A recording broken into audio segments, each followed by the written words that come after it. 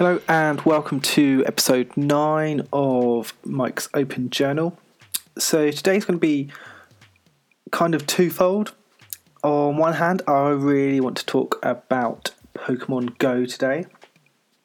And I'm also going to talk about some of the upcoming episodes I'm going to have as well.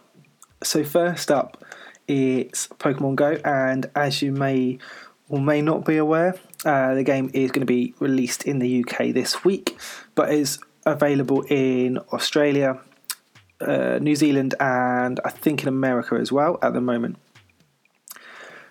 So for me, I was probably just a little bit too old to really catch on to Pokemon when it was originally kind of coming out and becoming sort of mainstream. So it's one of those things I was kind of interested in and liked a little bit at the beginning, but didn't really sort of follow it through for too long. But it's kind of like remained something that I was quite sort of fond of and would look at things here and there, but nothing too interesting. I had a Pokemon game when I had one of the original, I think it was probably an original Game Boy or maybe like a Game Boy Color. And on the Nintendo 64, I think there was a Pokemon game on that as well, which I had. But for me, one of the interesting things about the Pokemon Go game is that I think it's kind of similar to geocaching, which I really enjoy. But I have to say I kind of don't really do it that often. It's one of those things I'll have, like maybe over a week I'll go and do it 2 or 3 times, and then I won't do it for sort of 2 months. So I feel like it's potentially similar to that. However, because of the slight difference in the game, rather than just going around and collecting things, the opportunity to sort of have battles and collect Pokemon or other things as you go around, I think will maybe keep me a little bit more interested in the game on a more regular basis. And I think it's one of those as well. It depends on how many of your friends sometimes, or how many people you connect with that are also playing or involved in the game. Whereas I don't think I really know anyone that does geocaching. Like I know a few people that talk about it, but I don't really know anyone that does it. I've really enjoyed doing it, and it's just the opportunity to get out and find different points. It's very much like orienteering. And I think Pokemon Go is kind of a similar game to that. However, for me, there's also a different aspect that I've seen picked up on a couple of different news articles recently as well, in that Pokemon Go is not just about kind of giving you a chance or encouraging you to get out there and go around and sort of have a walk in your local area, or go into a town centre or a country park. It also links into mental health, I've heard a few times, with regards to actually being a very active encouragement for you to get out physically, but also giving you something to kind of focus on while you're out walking. So geocaching can be great if you're into that kind of orienteering activity. But I think the opportunity for Pokemon Go to be a bit more of a game rather than just an orienteering app, I think will attract a lot more people to it. It makes you feel a lot more immersed in a game rather than kind of running around for certain points, which is pretty cool, but it's a different kind of interaction. And I think having the opportunity to go through and collect different Pokemon and work out how to sort of train or collect better ones, I'm not too sure.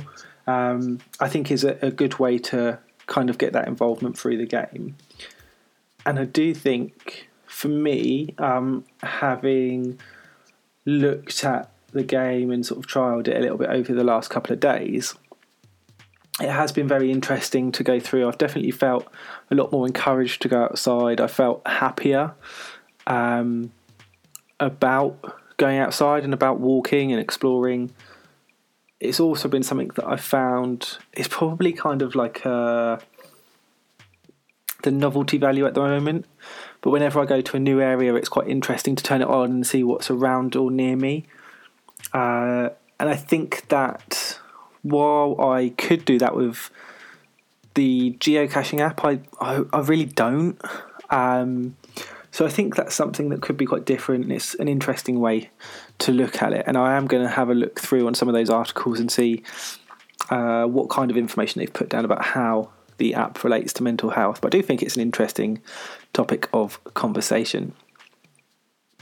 So the other thing I wanted to talk about today is the fact that I put out a tweet yesterday to ask if there was anyone that would be interested in coming onto the podcast and having a chat with me about mental health. So it could be about their own stories and experiences, or it could just be a general conversation about life or general topics.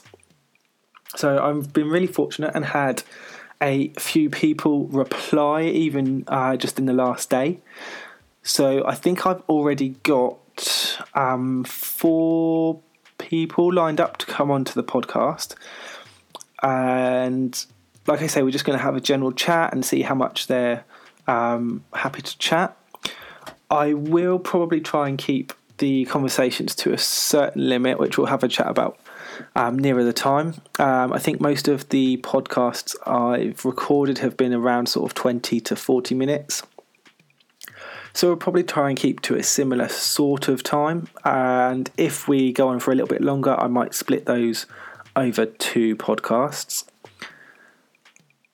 One of the other things I've realised that hasn't really happened as yet is to try and put some sort of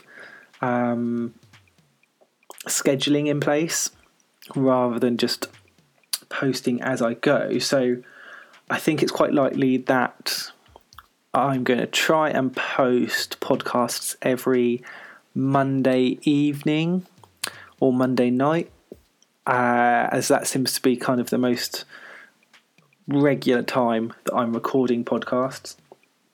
So hopefully we'll get a few recorded this week, and I'll schedule those in to be posted over the next couple of weeks.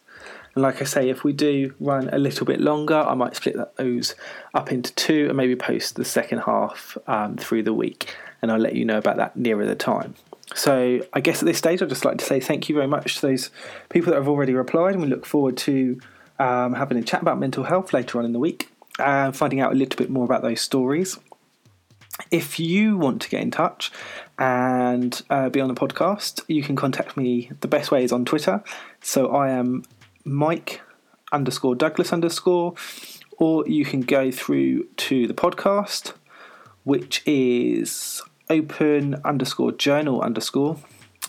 Again, loving those underscores. So yeah, Twitter is the best way to get in contact and to have a chat with me, or maybe find out a little bit more about the podcast and what we're doing. I seem to have got around the recording issue with the calls, so I'm going to be chatting to my guests through Skype and be recording the audio directly from Skype. At the moment, we haven't, it's me, there's no one else here.